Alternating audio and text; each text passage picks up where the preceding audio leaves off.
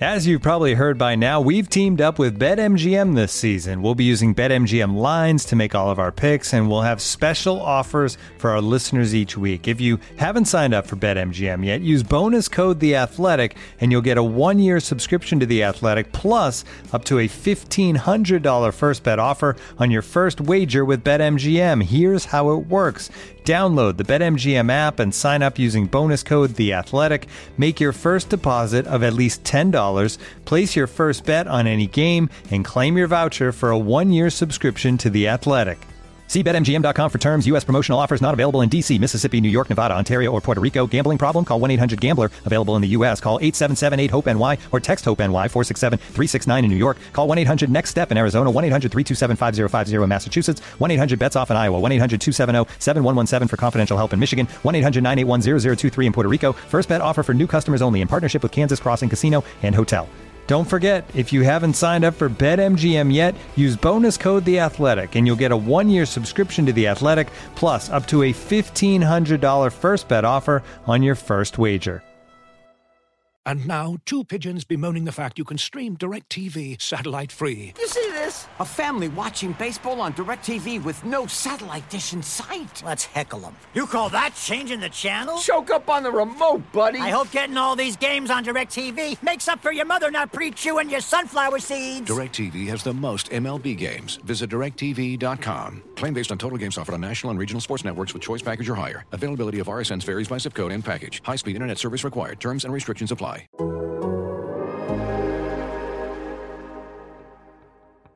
It's not about me.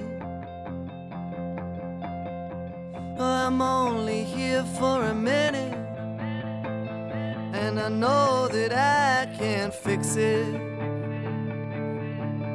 I can help even just a little bit. Won't you let me try? Hello and welcome to a special edition of Laz and Powers. I am Mark Lazarus, joined by Scott Powers. We're of The Athletic, and we are joined today, the day before the last game of the Blackhawks season, by Blackhawks general manager Kyle Davidson, who was nice enough to give us some his time today to talk about the big picture, all the small pictures, all the prospects Scott wants to talk about, all the good stuff. Kyle, how are you?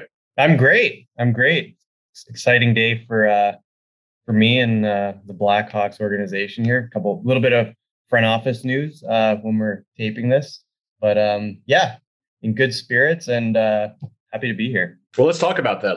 Today, the big announcement was Jeff Greenberg, the Cubs assistant general manager, is now the Blackhawks associate general manager. And I know we talked last month about, kind of thinking outside the box and outside the traditional quote unquote hockey man persona for the front office. What does Jeff bring to the organization? Yeah, well, I think first of all, he does share our vision for the future here. And while his past experience and some of his success came in a different sport, he is passionate about hockey and the Blackhawks. He brings really valuable perspective and has great experience in a path of what it takes to win the right way. He brings some strategic, I guess I'll call it sophistication to our hockey operations group. He's going to oversee a lot of the systems and the different processes that will, arm the entire group, not just maybe scouting, but scouting, development, coaching, and every other area, using, data tools and information, needed to make decisions, both big and small. So really excited. How did this come about where it's unique, where he's obviously a finalist and Danny and Jamie were interested in him, but for you to, I guess to choose someone that was, up for the job as well as you, where how did this stem from? Where did it kind of come in that you thought of him joining your staff, and what's been the process to interview him and then kind of come around the idea that, baseball, someone in baseball could, do this in hockey? Yeah, well, from the start, my intention was to bring some outside influence to the staff. And at the inception, I didn't necessarily know what form that would take. But right after I got the job, Jeff reached out just congratulating me. And we just kind of stayed in touch for a little bit and eventually got on the phone and started talking. He was down at spring training with the Cubs in Arizona, and just, started talking about just not really the jobs or anything in particular, but talk about hockey and our paths. And we were so aligned on so many things that after our first conversation, I just started thinking, like, you know what? This guy's pretty interesting. He's really smart. He's got some great experience, and that type of profile and his skill set is something we need. I need around me. And the fact that he had worked in baseball and seen the build from the ground up on some of these systems and the construction of some of the processes that they've put in place over with the Cubs, it's the exact type of profile I wanted to add. And then just, as we developed that relationship, I got really, really comfortable with him as a person, because in the end, we're going to spend a lot of time together. And so you have to be very comfortable with the person, personally and professionally. And I think he really, really fit the profile that I wanted to bring in from a skill set and a competency standpoint. But then once I got to know him, and then we brought, Norm McIver and Brian Campbell in to kind of get to know him as well. And we all, really, really clicked right away. And it was a great fit right from the start. So it was very organic in how it came about. And I he was kind of my number one target, I think you could say, right from our first conversation. I'm so excited that it worked out the way it did. You said he brings some organizational sophistication, I think is how you just put it. Mm-hmm. What's unsophisticated about the way the Blackhawks do business, or just in general? I feel like hockey is always a little behind the times with other pro sports. What specifically is unsophisticated? And I don't mean to downplay or denigrate what the Blackhawks do or what the hockey industry has. It's more so that baseball is just ahead of hockey in many respects, especially their use of information and how it's integrated throughout the whole operation. In his case at the Cubs, the baseball operation, and then we want to bring that and learn from his experience and how baseball does things. They've really found a way of measuring things that hockey has not, and how that crosses over and transfers. We're going to do, there's going to be a lot of trial and error and research and development in that process, but the way of doing things and the structure of how you integrate information and you utilize information, how you store and access it, it's all very transferable across any sport. And to have someone that's seen that build, been through it before, seen what works, what doesn't, what sequence it should go in, it's going to save us a lot of time. But we're also just getting someone that knows how to do it and sees the value in it, like I do. And so there's that really aligned vision, and in building out the team around myself. He was the perfect complement to bring that outside influence, and really, bring the I'll use it again, the sophistication that baseball has in some of these processes that they employ to hockey and to the Blackhawks. So you got the job that he wanted. Is he just coming here to sabotage you to get the job 2 years from now? How is this going to work? He'll look over your shoulder at all? I have a little more confidence in myself that he'll be taken over in 2 years. But you know what? My philosophy is I want the best people around me. And to have someone, personally, I think I've got, with Norm and now with Jeff, I've got two people that I think could be GMs. And so I want to surround myself with the best people for our group to make the best decisions possible, and to have people at that level and of that caliber and of that varied skill set. I couldn't think of a better group to have. Obviously Jeff went far in the process here because, Danny and Jamie and the group that ran the GM search saw great potential and upside and value in what Jeff brought to the table. And I saw that as well. And so it wasn't something that when we met, I disagreed with. I agreed wholeheartedly, and I understand why he went as far as he did in the GM process. And so I just want the best people, and I think he's the best person for the job, and that's who I want around me. And so I'm really glad to be able to execute on that.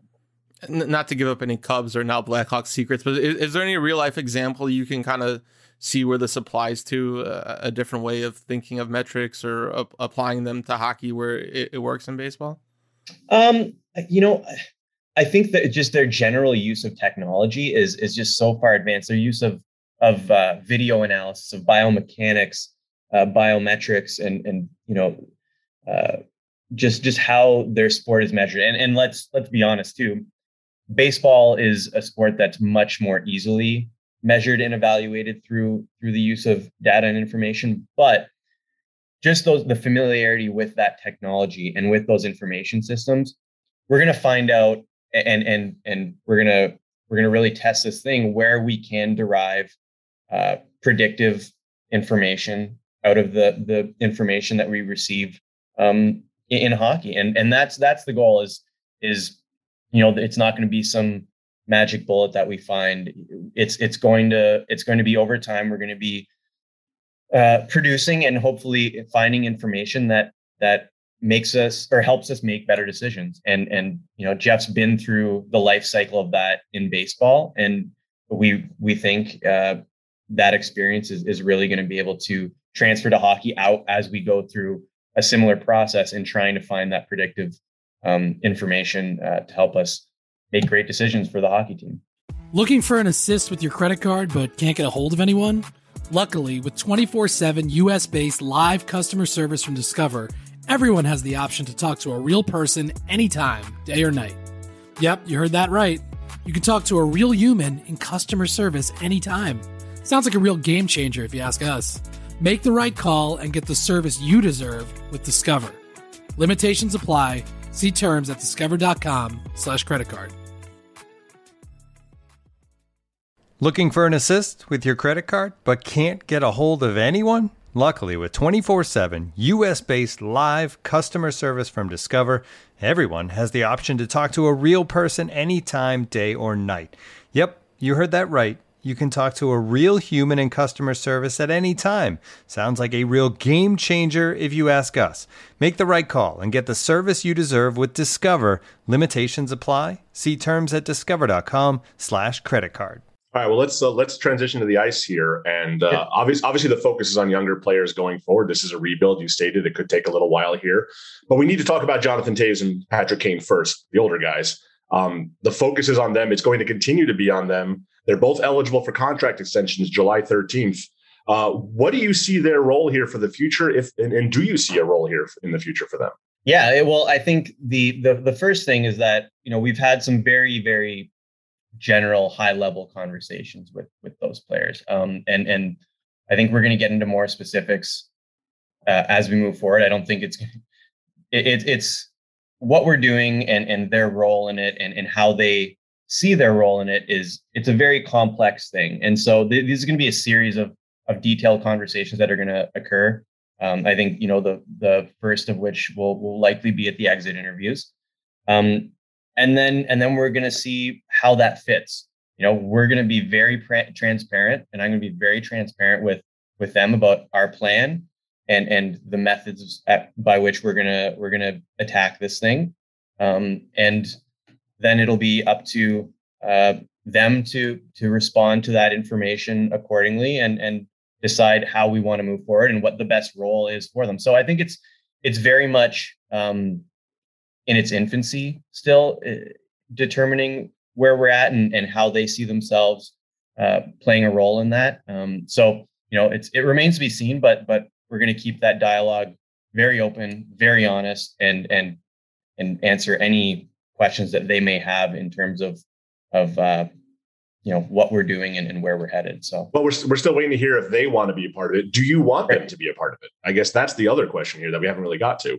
Well, yeah, I think there's great value in having them part of it. I think it's the main part of that is informing them how we see their role, as part of that and what they can do to help us in this transition and in this phase of the organization's trajectory.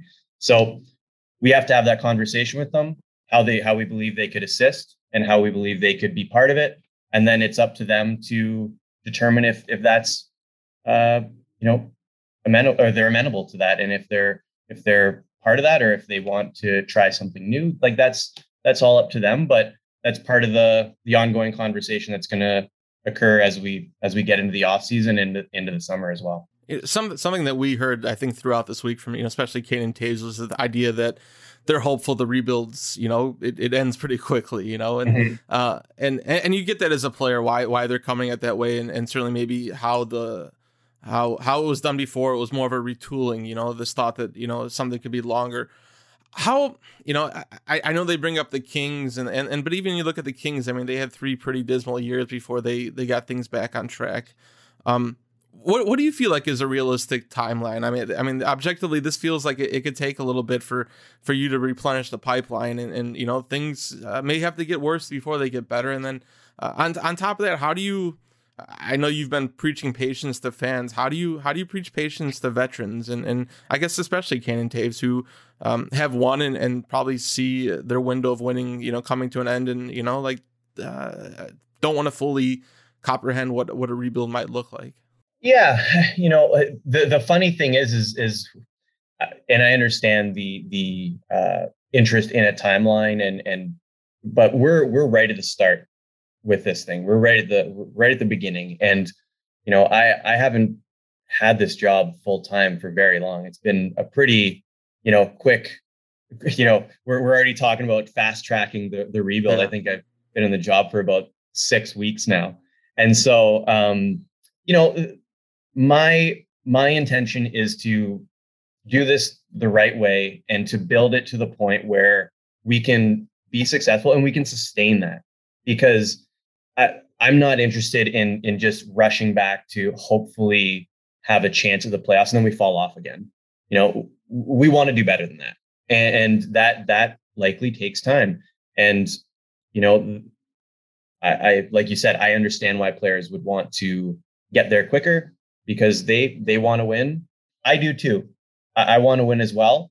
I'm looking at it big picture and trying to sustain things though. And so my timeline might be a bit longer than theirs. What that timeline is, I think, remains to be seen. We have to see how the offseason goes, how the draft goes. We've got the lottery on the 10th. That's a big point for us in May. And so we'll see how that goes. So, timeline is something that's very in flux and really depends on, the players we bring in and their development and developing them the right way.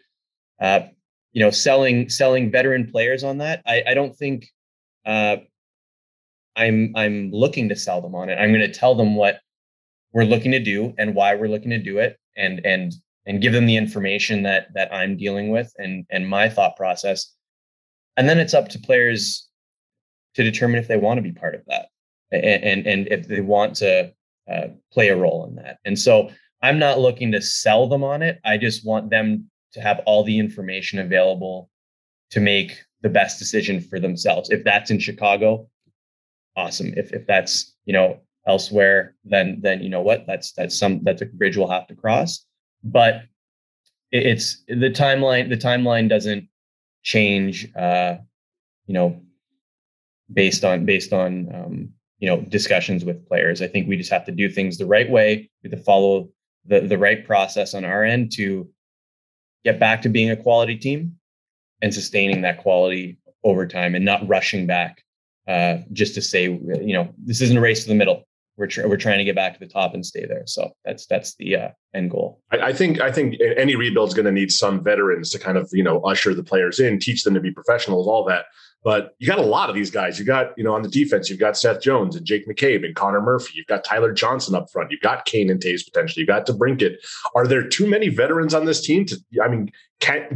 What in your mind is a good structure for rebuild? How many what's the ratio of old guy to young guy? How many young guys do you want in the lineup on a given night? Like, how do you measure that?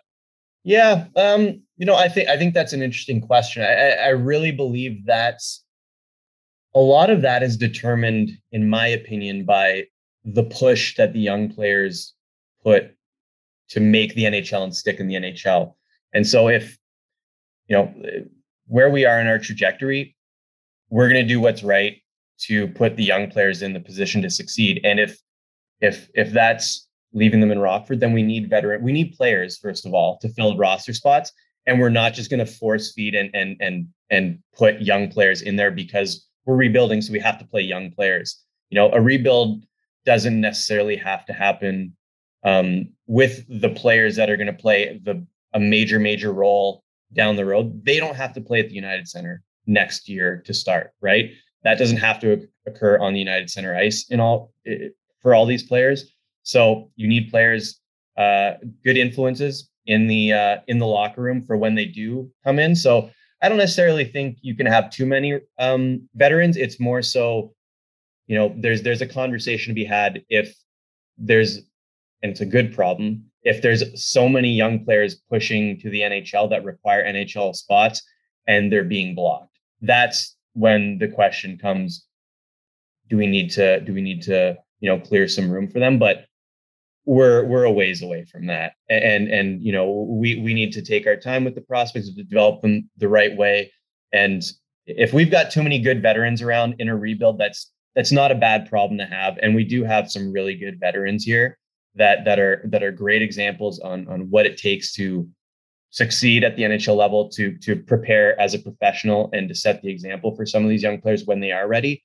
And so we'll cross that bridge when we get there with the quote unquote problem of having too many young players ready for the NHL, but we're not quite there yet. So the sense I get is Kane is looking for a reason to stay. He doesn't, he's a Blackhawk. He's always been a Blackhawk. He's talked at length about he wants Dylan Strome back because he likes playing with him. He talked this week about, if I'm playing with Alex DeBrincat, that's a reason for me to want to be here because I like playing with him and I get, and it works. Like, does that factor in? I mean, do you, Patrick Kane is still an all-world player. I mean, he's going to be an all-world player for years to come. The way he plays, he's not going to drop off the way some veterans do. Is that a priority? Not catering to Kane, but making Kane want to be here just because of his stature. He sells tickets, which matters in a rebuild. Like all these factors. I mean, do you have to placate Patrick Kane, for lack of a better term? You know what? I think. Look, I think in the end we have to do what's right for the Chicago Blackhawks long term, and I think we always want to be respectful and be mindful of the players we've had, especially players that have done so much for the organization and the city, like a player like Patrick Kane has. But we also have to be mindful of the future of the team and how we want that to look. And we can't just keep everybody around just to say we kept them around, because in the end we finished where we finished with this team, and we have to make changes. We have to change some of what's going on and add to our prospect pool and figure out how we get back to that next level. And so everything's on the table, everything's under consideration, and I think we have to look at the future of the Blackhawks and not out of any disrespect to Patrick or Jonathan or who they may want here or not want here or what have you. We just have to do what we think is right from an asset management standpoint moving forward. And that's going to be the focus. Again, not that we aren't taking, these players, these all world, future Hall of Fame players' opinions into consideration, because it all goes into the mix. But we also have to balance that with what's best in the long-term future of the organization. Are you looking at guys that, I guess at DeBrincat, like, do you see him as someone that on the other side of a rebuild, like you need some players who are here during it, or, guys at a certain age that are, can you project out that far to say, this guy, he's good enough to be here in 5 years or however long it takes? Yeah. I think you always are looking to the future, and the thing about, let's not kid ourselves. Alex is one of the premier goal scorers in the NHL. He's very young. If we look out in 5 years, yeah, of course, he's going to be a great player still. And so we have to map that out, both from a roster standpoint, a talent standpoint, and a salary cap standpoint. And so there's lots of considerations that go into that. But there's nothing wrong with continuity through the life cycle of a rebuild. I think every case is different. You have to evaluate each player based on where you see them projected in your lineup, their value internally versus externally, and then kind of make decisions from there. But I'm not of the belief that because you're doing a rebuild, everyone has to go and everyone has to be new. I think that's not valuing and evaluating your current players properly. I think every player is different, but just because you're embarking on a rebuild doesn't mean you have to. Every single name has to be new in 5 years. That's not necessarily the case. It's just kind of you have to make decisions player by player and see what the long-term and short-term value is of maintaining them. From a salary cap standpoint, obviously you'd probably like to come in with a clean slate, but you have Seth Jones' contract at 9.5. DeBrincat's maybe going to cost you that. What challenges does that bring, I guess, knowing that you already have two guys that you're probably a little bit maxed out on, and you have Ken and Taves' contract for another year, and kind of their next contracts are up. Like, what's the challenge of that during a rebuild, or is that even a challenge where knowing that maybe you're not adding on other UFAs or acquiring guys with or looking to acquire players with large cap hits? Yeah. Look, the salary cap is the great equalizer in our sport. It's a major factor. Cap space is one of the most valuable assets you can have in the NHL these days. I think over half of the NHL ended in LTI, over the last year. And so it just shows you how pinched everyone is. And so with having some flexibility moving forward in the next few years, I think we have to be mindful of that, and we have to try and maintain that. So that's a major consideration. Hopefully we bring in some young players that we have to budget some major funds for, because that means we're bringing in some pretty high-end talent. And so we have to be flexible and agile in our budgeting and very discerning with how we spend our salary cap dollars. You don't want to start that process too late, because it can get away from you pretty quickly. Cap space goes away real quick. And so, it's a major consideration. You without the money, you can't afford the talent. And so we want to acquire the talent, but we also want to keep the talent, and we want to keep them here as long as possible once we do get that young talent. So it's a major consideration, and it's something we're always gaming out and projecting and looking at and evaluating the costs and benefits of certain contract decisions. But it's always a constant evolving discussion in terms of the cap. But I think for the next little while, flexibility is a major priority for us. Are you tired of the word rebuild, and do you wish you never said it in the first place? Because it's like we have to put it in every sentence and every headline and every story and every question of every player, and it kind of colors everything you're doing, right? Like it's what does this mean in the context of the rebuild? And I know you wanted transparency, but do you already regret that? No, I because it is what it is. Like I don't want to color it or put a different name or because that's what it is. It is a rebuild, and I think rebuild is thrown around a lot when someone new goes into a situation or a team looks like it's time to hit the reset button. But it is what it is, and I'm totally fine with that. I'm comfortable with it. I wouldn't have thrown it out there at the introductory press conference if I didn't want you guys throwing it around all over the place. So it is what it is, and that's what we're doing, and so it's okay to call it what it is. So I'm good with it. So in the context of a rebuild, obviously, it usually coincides with the word tanking. And I know that players don't tank, and but teams often put themselves in a position not to win because it's better in the long run. Right. If you win the draft lottery next, May 10th, and you don't have a first round pick next year, if you're not in that Connor Bedard sweepstakes, does it change the way you look at next season and even this offseason?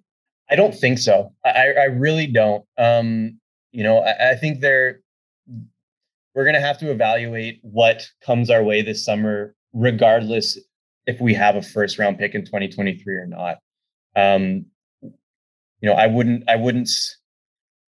I wouldn't say we're going to avoid anything because we don't have a 2023 first round pick. If it does help us down the road, I don't think that's something I'll do.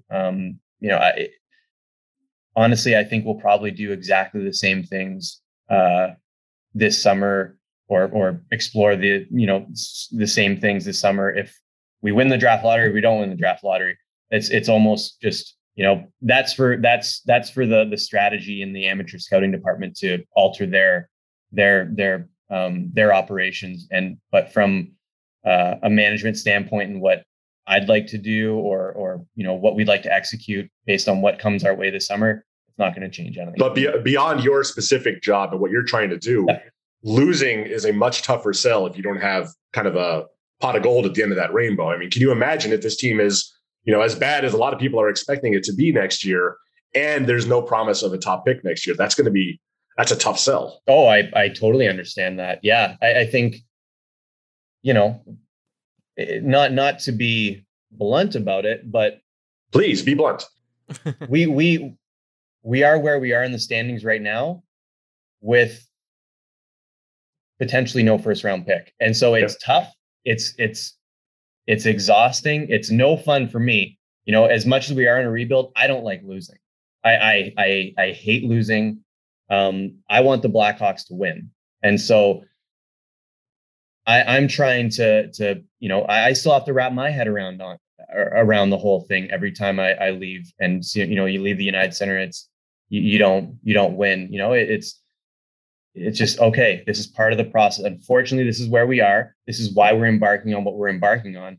And we're going to make the decisions to get back to where we want to be and find that success that we all crave. We all remember those times, of leaving the United Center, and a comeback or a Stanley Cup, and how great that feels. And it's winning is a drug, and you want to get back there, and you want that feeling in the arena, around the office, around the locker room. We all want it, and that's the mission. Unfortunately, we are where we are, and we're just not up in the standings. So we need to make some hard decisions that may not, aid in winning in the short term, but we believe might help us get back to where we want to be quicker and stay at that level longer. So that's the intent. That's what I always come back to for myself, because no one's trying to lose. Definitely not. It's just kind of that's the symptom of where we at in our rebuild and in our trajectory. And now, two pigeons bemoaning the fact you can stream DirecTV satellite free. You see this? A family watching baseball on DirecTV with no satellite dish in sight. Let's heckle them. You call that changing the channel? Choke up on the remote, buddy. I hope getting all these games on DirecTV makes up for your mother not pre-chewing your sunflower seeds. DirecTV has the most MLB games. Visit DirecTV.com. Claim based on total games offered on national and regional sports networks with choice package or higher. Availability of RSNs varies by zip code and package. High-speed internet service required. Terms and restrictions apply. With the coaching decision, what do you expect the process to be for you after the season? Yeah, I think we're gonna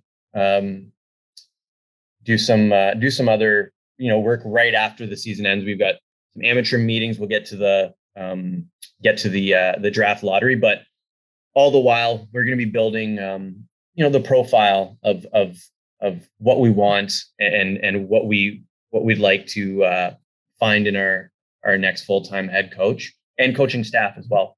So that's going to be the immediate mission is to build that profile and really set those expectations and standards of what we want to find in the next head coach. And then it's going to be let's build a candidate list based on this profile that we've created. And even before we build that specific profile, we know that Derek's going to be one of those people. Derek's going to be one of those people on the candidate list. So it's going to be a process that'll probably extend into the summer. I don't want to put a timeline on it, but I think over the next 2 months or so, we're really going to drill down on specifics of traits and characteristics and expectations, and then build our candidate list off of that, and then obviously conduct interviews and in the hopes of finding that next head coach for the Blackhawks. How would you assess how Derek's done so far? I think Derek's done really well. I'm really happy. It's a tough spot to come into. Given the start, given everything that was going on around the team, myself being interim for a while, that's not easy. I think the players responded really well to him, his personality. I think he was the right person at the right time for us. He really lightened things up, made coming to work fun for the players. I call it work, but coming to the locker room fun, and it was fun for me too to be around Derek and to get his perspective on things and just to have that levity. I know it's not going to be a core. Having a good personality is great, and having a good sense of humor is awesome. It's not going to be part of the job description for the next coach, but it really does help, especially the situation he came into. And so that was great. But, on the ice, what I see is players are battling. They're still fighting. Like, that game against Vegas, our team had every reason to not show up, but they found the motivation, and that's through Derek and really getting these guys up for a game that, for all intents and purposes, doesn't mean a whole lot in the grand scheme of things to them as players. They've got one eye on the off season, but he's kept them on task and working hard, and we've pulled out a good result last game, and that's based on the effort and based on the push that Derek's put into the room. So I've been really happy with Derek, and if I wasn't pleased with what he did, we wouldn't string him along and make him a candidate in the head coaching search just because. So he's earned to be a candidate for the job full time. Do you have to tailor the hire to the situation? Like Joel Quenneville would not have been a good head coach for the Blackhawks in the mid 2000s. Dennis Savard was perfect because you kind of let the young guys run free, and there wasn't as much pressure. But then once it was time to win, he was out the door, and in comes Joel Quenneville to get him over the hump. Do you have to tailor are you looking for a caretaker, a developer, or are you looking for someone that, a proven winner already who might want to try to step into this? I mean, do you have to tailor it to the situation? I think to an extent you have to tailor it to the situation, but we're also not. The thing that I've been commented to me is, you're looking for the next ex head coach of the Chicago Blackhawks. Like, no, we're not looking to like, okay, this person comes in for 3 years and then we get rid of. Right. No, we're looking for someone to come in and grow this team and take them to the next level. We're looking for a long-term solution here, but they have to fulfill a certain elements of criteria that we're looking to fill.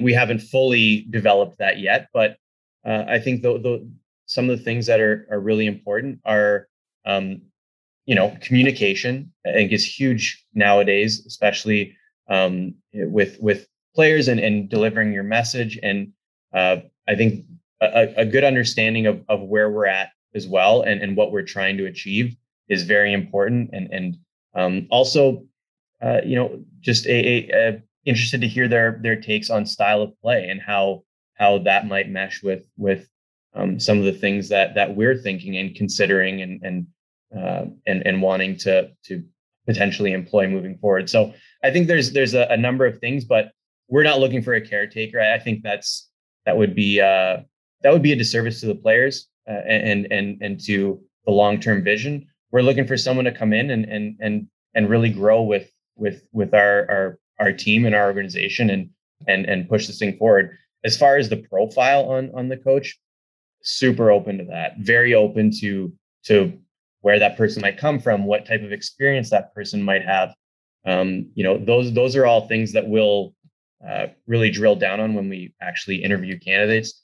I think we're gonna leave it very open-ended and try and learn a lot as well on what could work, that maybe something will surprise us. Maybe nothing will surprise us, but we have to get in the room with these people and talk to them and hear different perspective, different thought, different ideas, and then go from there.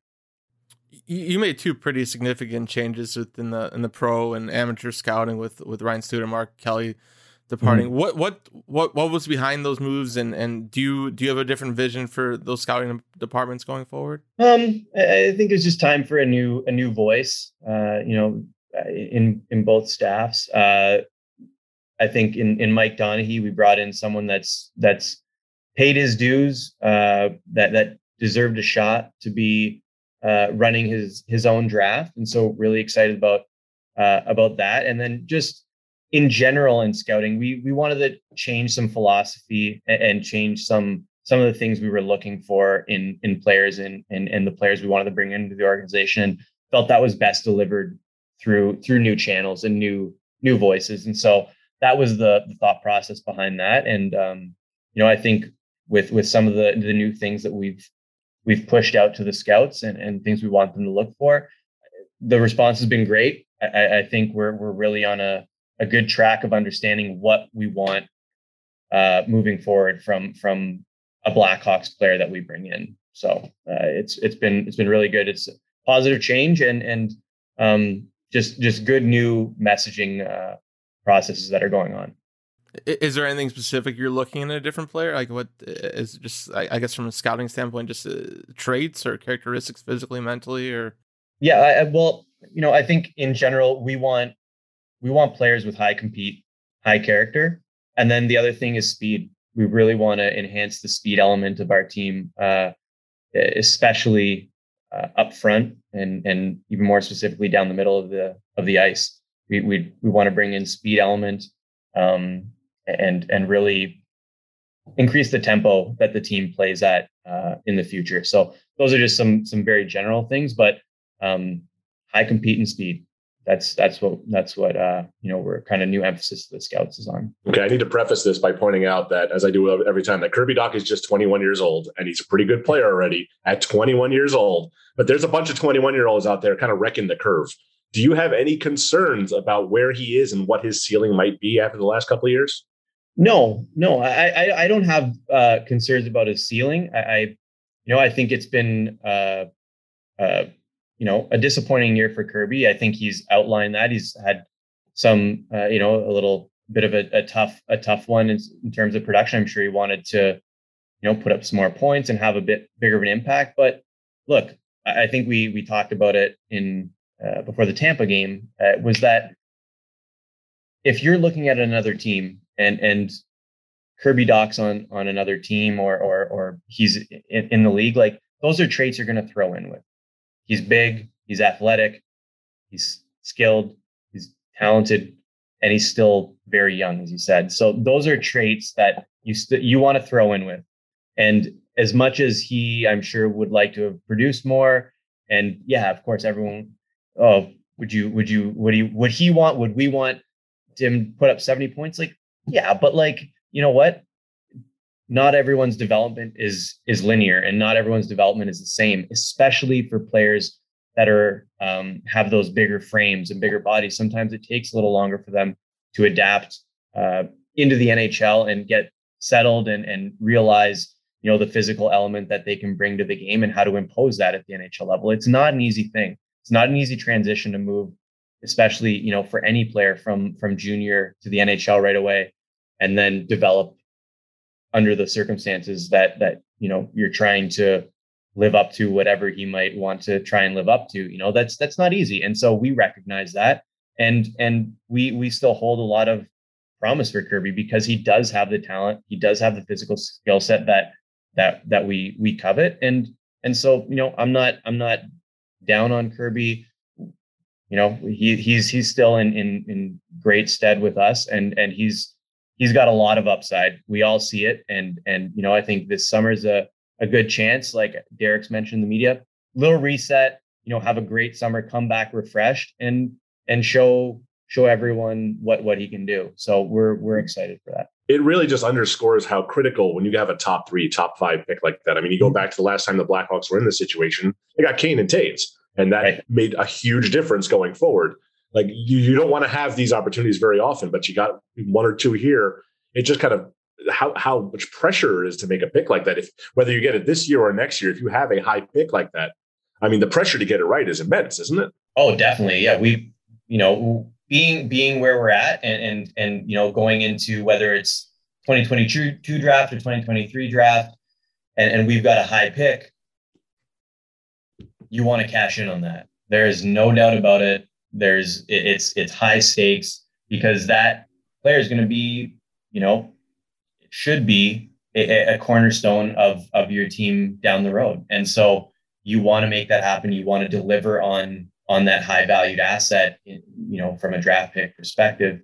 And so, I don't necessarily think it's high pressure. It's just, you need to do it. You need to cash in and you need to find the value when you're put into those situations, because, not only do they have restrictions on the number of lotteries you can win in a certain time frame, but you also don't want to be down to the bottom of the standings over and over and over and over again. You're down there, you're going to get a good player as a result, but then you want to use those players you've drafted at that draft point to start ascending. And so it's very important as far as pressure on that. I don't necessarily feel that pressure, but it is a duty to get it right. How do you, with when guys are in Rockford, I guess I have a better understanding of developmentally how you work with them, with Mark Eaton Mark's with them or Anders or whomever. And the NHL and in the past, it seems like it's been a challenge to develop players at that level. I know you have Brian Kane and some guys that work like that, but once they get to the NHL, like the focus becomes on more of the day to day and, working with a team framework for a guy like Kirby Dach or Kurashev, or you guys have obviously promoted a number of players and Twistle and down the line. How do you continue to work with them developmentally? And, how can the Blackhawks maybe help, Kirby get to where you guys want him, from that perspective? Yeah, no, I think for any player that comes to the NHL, I don't think development ever ends. A lot of times development is synonymous with amateur or pre-NHL. I don't see that as the case. I think while I don't think the NHL is a development league, I think players can always improve at the NHL level. We have to do a better job at providing them the tools to improve. And that's definitely something we intend on doing, whether it be through information, additional technology, resources through coaching. We're going to grow that area. That's something that I really want to enhance. And I think that's actually an area that Jeff Greenberg is going to be able to provide some good insight into, because the way they provide information to their players, either through informational deliverables or technology, is so much more enhanced in a sport like baseball. And in some of my early conversations with him, there's some new, there's some things we can do that are transferable, and some information that we can provide to our players to help them grow their games, to see where they can improve. All you want is incremental gains, especially during the season. It's so hard to make monumental changes to a player to like really hyper, enhance their development or their improvement. But there's little gains you can make along the way. And I think technology and information to the players is how you best do that. And baseball's really good at that. So I think Jeff's going to be a great influence in bringing that to the Blackhawks. You've been very generous with your time. One more thing I wanted to ask you, because you're 33. Like 33, is that what it is? That's right. And you got your dream job here. What sucks the most about your job? What has surprised you that you just hate about this job? I thought you were going to ask about Max Sarlunoff. That's for the post credit scene. There's got to be some aspect of it that's just miserable. You know what? Not really. I know it's probably you think it's probably BS, but it's all been great. I think the people I get to work with on a day-to-day basis, both in hockey and business, like getting to work with our hand in hand with our scouts, with our development, with soon to be with Jeff, and just learning from all them, learning from Jamie Faulkner and Danny Wirtz. That's so exciting, and it's been great for me. There's not really much downside. Like, what kind of hours you working? Okay, maybe that sucks. Maybe that sucks. No, like it's all good. It's long hours, but like that's sports. That's hockey, and so I love it. I couldn't ask for a better situation, a better support system internally. It's been fantastic early on, and so I'm just excited to keep working, and you know the early work that we've done has been really exciting and just makes me really, really optimistic for the future. And you know, now that we're really starting to assemble this team off the ice, I think it's really gonna do us wonders and put us in a good spot moving forward. So no real downside. You know, check in a couple of years. We can reassess that answer. But right now like you said, I'm 33. I got the energy. I can handle the long hours. So. I was going to ask you which GM you dread hearing from the most, but I knew you wouldn't answer that one. No. No, all good. Sounds good. No, Kyle, appreciate you doing this. Thanks, guys. All right. That was Blackhawks general manager Kyle Davidson. Scott, what's your big takeaway from all that? Yeah, I felt like we got some more details, and I think that was my objective in this was hearing more about the scouting and the the plan, and he was a little bit vague on the Caden Toews thing or even the coaching, but it sounds like some of this is still on the fly. You know, like he mentioned he's only been in the job for so long, and I think there's a one for a lot of immediate answers, and he's being truthful that it's they're still figuring some of these out. But I thought it was interesting, just some of the scouting changes and how how they see even Jeff Greenberg kind of being implemented into this. But yeah, I feel like he got into some more of the details and some of that's probably just come with time too since we've last talked to him. But that was interesting to me. For you? Yeah, I mean, I've been obsessed with the Kane and Toews angle for almost a year now because I think that's just the most compelling part of all of this. And he really left the door open for both those guys to be gone, didn't he? I mean, he didn't come out and say it, and he certainly said he would welcome them back in the right situation. But he is really opening the door for if they don't want to be here, we don't want them here. We don't need them here. And even if they do want to be here, it's distinctly possible that they might not be in the plans. And, he said all diplomatically, and he gave all the respect those players are due. But there's certainly the word untouchable is certainly not going to be leaving his lips anytime soon. It's going to be fascinating at the draft. It'll be fascinating in mid-July, and it'll be fascinating when the season starts, if and when both guys are still here. It's going to be an interesting process to see how that all plays out. I think it's interesting.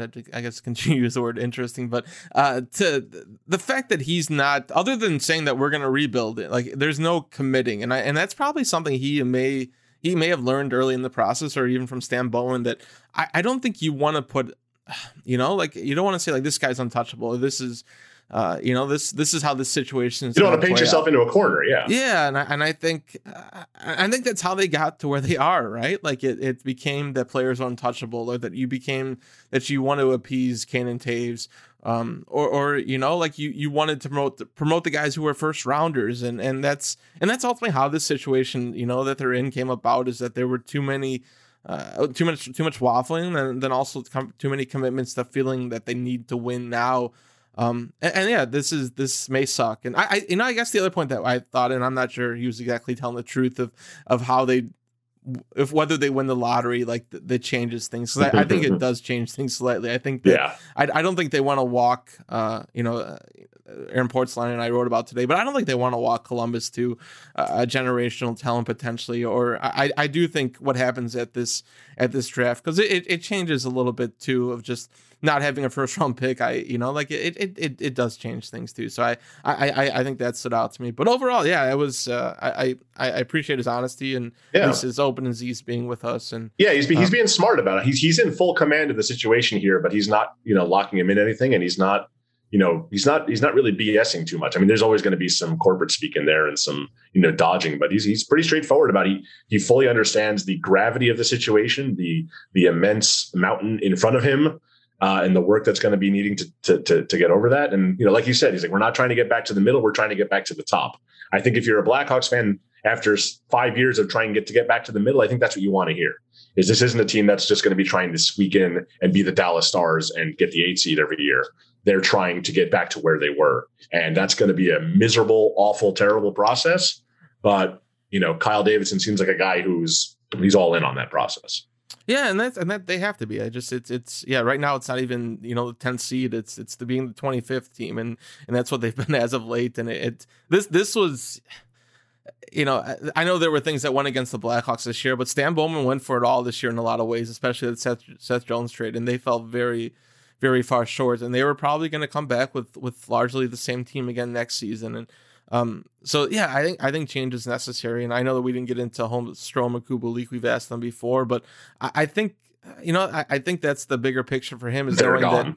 They're gone. I think it's pretty clear they're gone. Yeah, no, for sure. I think the bigger picture is that it's we can't run back the same team because these are the results that we continue to, like even bringing back Kane and Taves, like it has to be within in his terms, within the salary cap. It has to be within developmentally. Like He can't hand them both $10 million contracts. Like, I mean, as he kind of got into about the cap space, like they want the flexibility. They're not going to go into 2 seasons from now paying DeBrincat, Jones, Kane, and Taves 40 plus million. Like it eliminates all that flexibility. So I think too that he understands that he has to keep himself open to all those possibilities, because you don't want to restrict yourself during this rebuild, because I guess that's how you end up where you're at again too. So.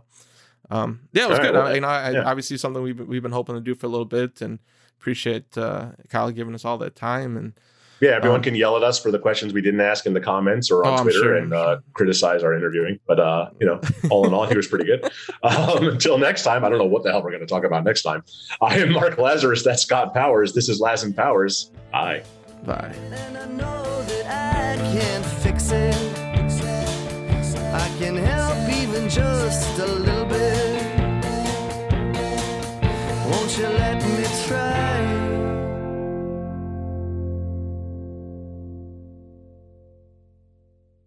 Looking for the best place to buy tickets for any of your favorite teams or sporting events? We've got the spot. Our partner, StubHub, has been the leading ticket marketplace in the world for over 20 years, providing a 100% guarantee with every order. From a worldwide selection of live events, the widest choice of tickets, and industry-leading partnerships, StubHub has what you need to purchase with confidence. StubHub, an official partner of The Athletic.